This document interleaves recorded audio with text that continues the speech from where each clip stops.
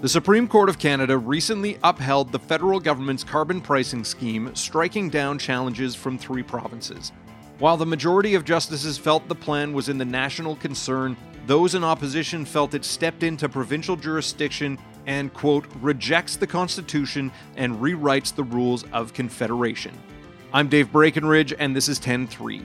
Columnist Sean Speer joins me to discuss the significance of the minority opinion on the court, the justice who penned it, and what it could mean for the conservative legal movement in Canada and future debates over the powers of the federal government. Don't forget, you can find the show on Apple Podcasts, Spotify, Google, wherever you get your favorite podcasts. I'd love it if you could leave us a rating, a review, and tell your friends about us.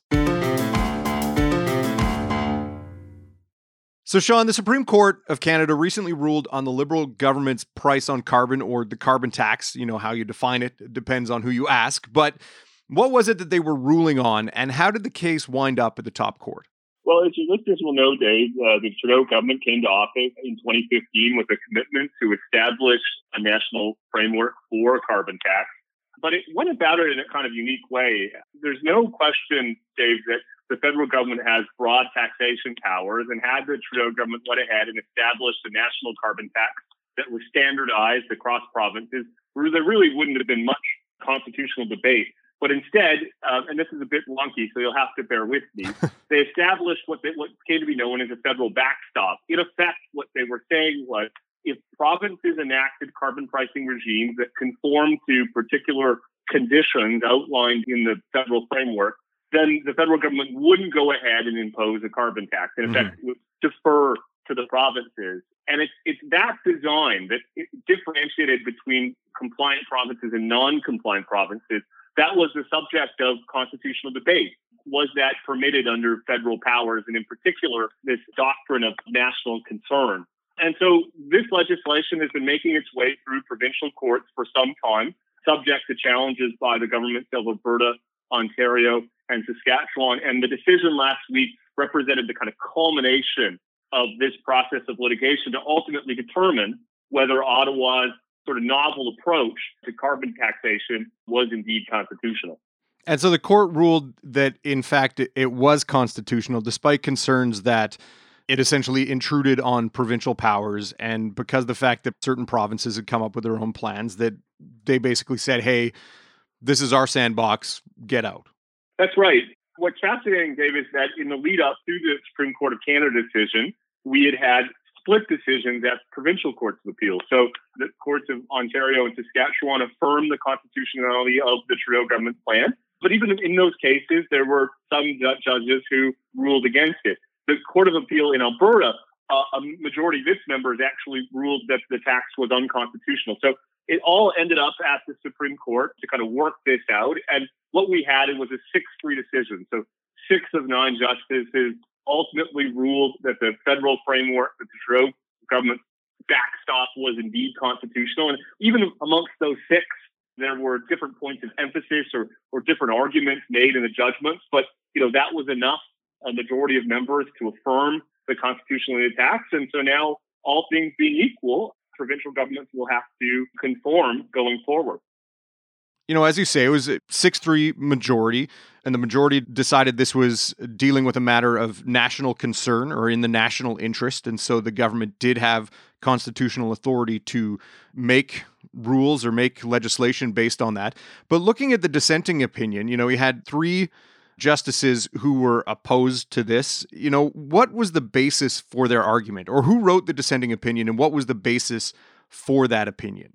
As you say, David, 3 justices broke ranks with the majority and argued in 3 separate dissents that the tax ought to be viewed, at least as it was designed in the federal law, as unconstitutional. The different justices emphasized different points, but I think Justice Russell Brown was the one who most directly tackled this question of the division of powers and whether the majority judgment that, as you say, ruled that the tax could be imposed under the doctrine of national concern represented a significant overreach on the part of federal power vis-a-vis the provinces. And Brown argues that it potentially opens the door for significant federal intrusion going forward. He, in effect, in a kind of flowery passage in his dissent, says that this amounts to a kind of a implicit rewriting of the Canadian Constitution.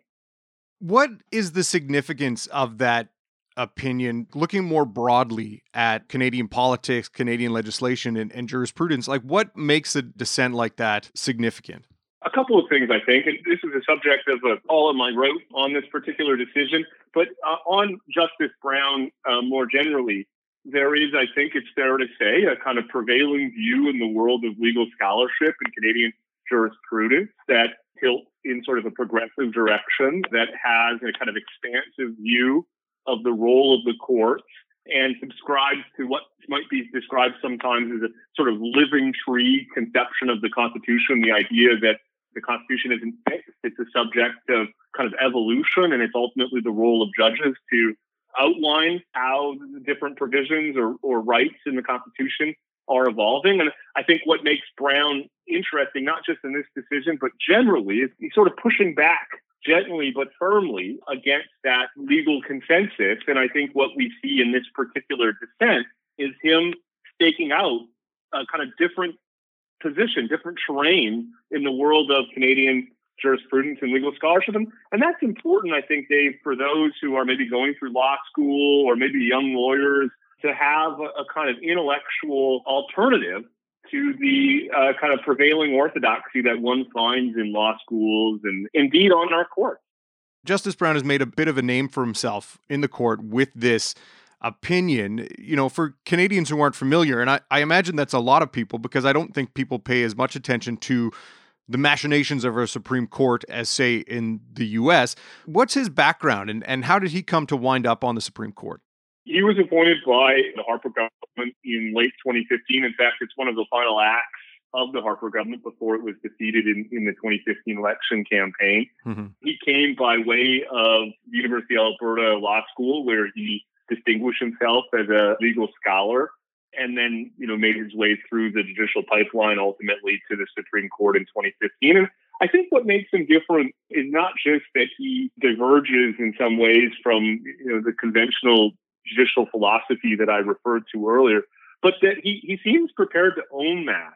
We tend to have a great deal of conformity in our world of legal scholarship and on how judges think about their role and vis-a-vis the legislature and their role vis-a-vis the Constitution. And I think what makes Brown such an interesting character, and the reason I wrote a column about him, is he represents a different perspective, and one that I think is finding a lot of resonance, particularly among young law students and young lawyers across the country. What kind of judge is he, or what serves as the backbone of his belief or his philosophy when it comes to the courts and the law? If you had to put it as kind of plainly as you could, I think he has a kind of reserved view about the role of the judiciary, that he would be more discomforted than many others on the Supreme Court about legislating from the bench, as it's often described. He takes a view about the interpretation of the Constitution that aims to limit the role of judges in expanding rights and interpretations of the Constitution and the Charter. So there's a tendency in the world of judicial philosophical debate about, whether someone's originalist or other descriptions. That's beyond, I think, my place to evaluate. But I think it is fair to say, and in fact, Justice Brown at different times in his life has characterized himself as a small C conservative. And I think that's something that distinguishes him from other judges on the Supreme Court and indeed other judges across the Canadian judiciary. He's not without controversy. I recall when he was appointed to the court, there was concerns about some of his blog posts when he was a judge in Alberta. What's the background on that? Well, it's a good reminder if you're intending to enter public life, you have to be careful about the things you do in your earlier life.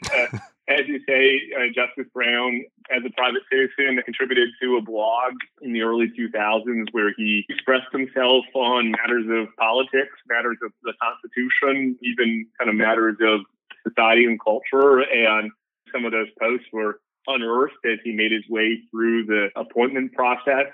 I think in some ways it reinforces the extent to which his philosophical and ideological perspective would deviate from kind of conventional progressive views that one often finds in the world of law schools and on the judiciary. I don't think there was anything in those posts that were disqualifying by any means, but they certainly are different than conventional views in Canadian legal thought.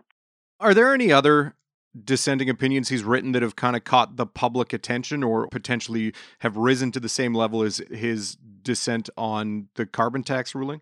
I think his dissent, Dave, in the case involving Trinity Western Law School, listeners may be familiar with the case. It rested on whether the school's law students would be accredited by provincial law bodies, even though the school required students to sign a covenant which precluded sexual activity outside of heterosexual marriage.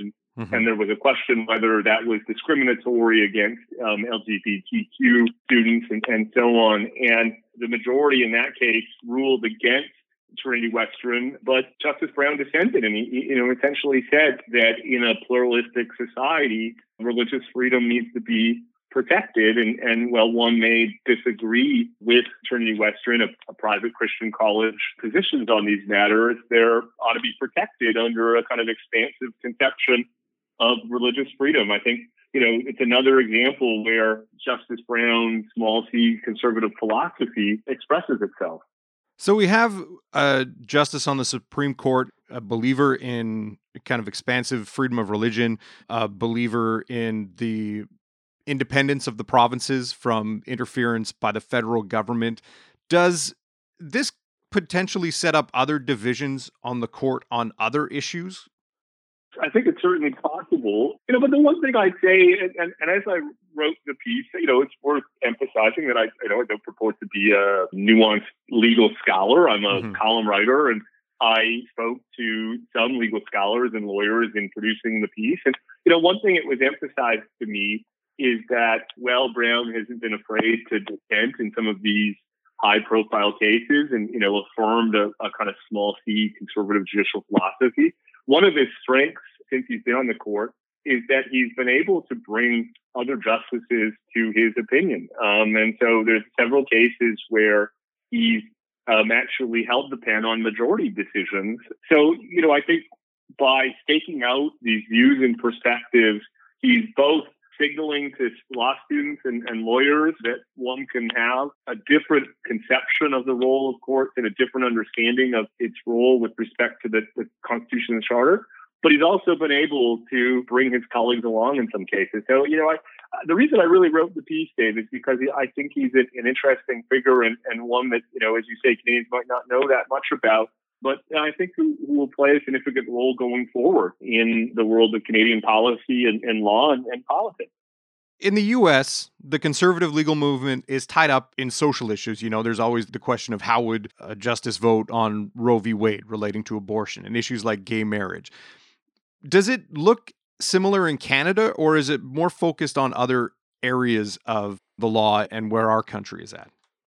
I'll say a couple of things in response to this question. The first is, there's a tendency, to say that the U.S. court is heavily politicized because there are these, multitude of perspectives or competing views, on the left and right. And, I think there's a tendency on the part of Canadians to look at that and say, well, we don't want that in Canada. We don't want that kind of politicization. The truth is our courts are politicized. The difference is there's just sort of one perspective. There's essentially a kind of uniform progressive view that pervades the Canadian judiciary. So it's not that we're less political. It's just that there's not competing views. And, I think Justice Brown represents a kind of challenge to this uniform progressive perspective, which has really been so dominant in the world of Canadian legal scholarship and the judiciary. So I don't think we're all that different in the United States. The main difference is we've not had much division because there's been such kind of overwhelming consensus. And, I think if you're like me, a small c conservative, you're glad to see someone like Justice Brown sort of push back. The second answer, though, is on your specific question. I think your instinct is right, that we're not going to see a sudden rise of hot-button social or moral questions being heavily debated at the Supreme Court. The last one that I can think of like that was probably the medical-assisted dying question, which was taken up several years ago. But I think instead it'll manifest itself in these questions about the division of powers and the application of the charter in different questions, including issues like religious freedom, that are going to, I think, become even more pronounced going forward as our society becomes both more pluralistic and diverse on one hand and more secular on the other hand. How we reconcile those tensions will necessarily involve the court. And, I think it's a healthy thing that we'll have people like Justice Brown who are bringing a kind of unique and different perspective to those types of questions. Do you think it's that consensus belief in Canada? Do you think that's the reason that, our court, while it does make landmark decisions that get the attention of the nation, it seems overall to be kind of far less prominent in Canadian political life than the Supreme Court in the US does? And do you think that decisions like this and kind of a conversation around dissenting opinions or judges with different belief structures or different attitudes towards the way the Constitution should be viewed and the way the federal government should legislate, do you think that might raise the court in people's minds and make it more prominent a part of the discussion in Canadian politics? I think that's quite possible. And I don't think that's unhealthy. It plays a major role in adjudicating significant economic and social and political questions. And, it seems to me we ought to be paying greater attention. And we ought to ensure that it doesn't succumb to this sort of conformity of views, that these are difficult and nuanced questions. And it's only logical that we would have competing understandings of how to navigate them. And so, my hope is, to be honest, is that someone like Justice Brown can inspire others who are, either lawyers or law students or legal scholars to kind of stand up and ultimately see a role for themselves in the judiciary as well. So when we look at the makeup of the bench, like you talk about a conformity of views, we've had, liberal governments, conservative governments. Stephen Harper was prime minister for a decade, albeit minority governments. But why does the court look the way it does? It's a great question. I mean, it's one of the major failings, I think, of the Harper government, that it ultimately wasn't able to appoint more judges who bucked the kind of progressive consensus in the world of law and the judiciary. And the truth is, David, that, oftentimes I think the Harper government felt like there were limited options available to them in terms of people to select from, because this progressive consensus is just so powerful. It permeates law firms, it permeates law schools, it permeates lower courts. And so there are a lot of instances where Harper appointees have proven themselves to just not buck the consensus, but lean directly into it. And this is in some ways what makes Justice Brown so unique. He was a Harper appointee who indeed has broken ranks with this overriding consensus. But, the only way to really challenge it is to increase the supply of people who think differently about courts and the Constitution and so on. And as I said, I hope Justice Brown can kind of help us inspire a next generation of people just like that. So if we do have a conservative prime minister in the future, he or she won't feel like they're, making the second best choice, that they have real legitimate options of people to appoint. Well, it is a fascinating discussion. I'm glad to see that this decision brought some of these issues to light, and I imagine it's something that Canadians will be paying closer attention to in the future. Sean, thanks for your time. Thanks so much for having me, Dave. 10-3 is produced by Sean Knox. Theme music by Bryce Hall. Thanks to my guest, Sean Speer. More from him at nationalpost.com. I'm Dave Breckenridge. Thanks for listening.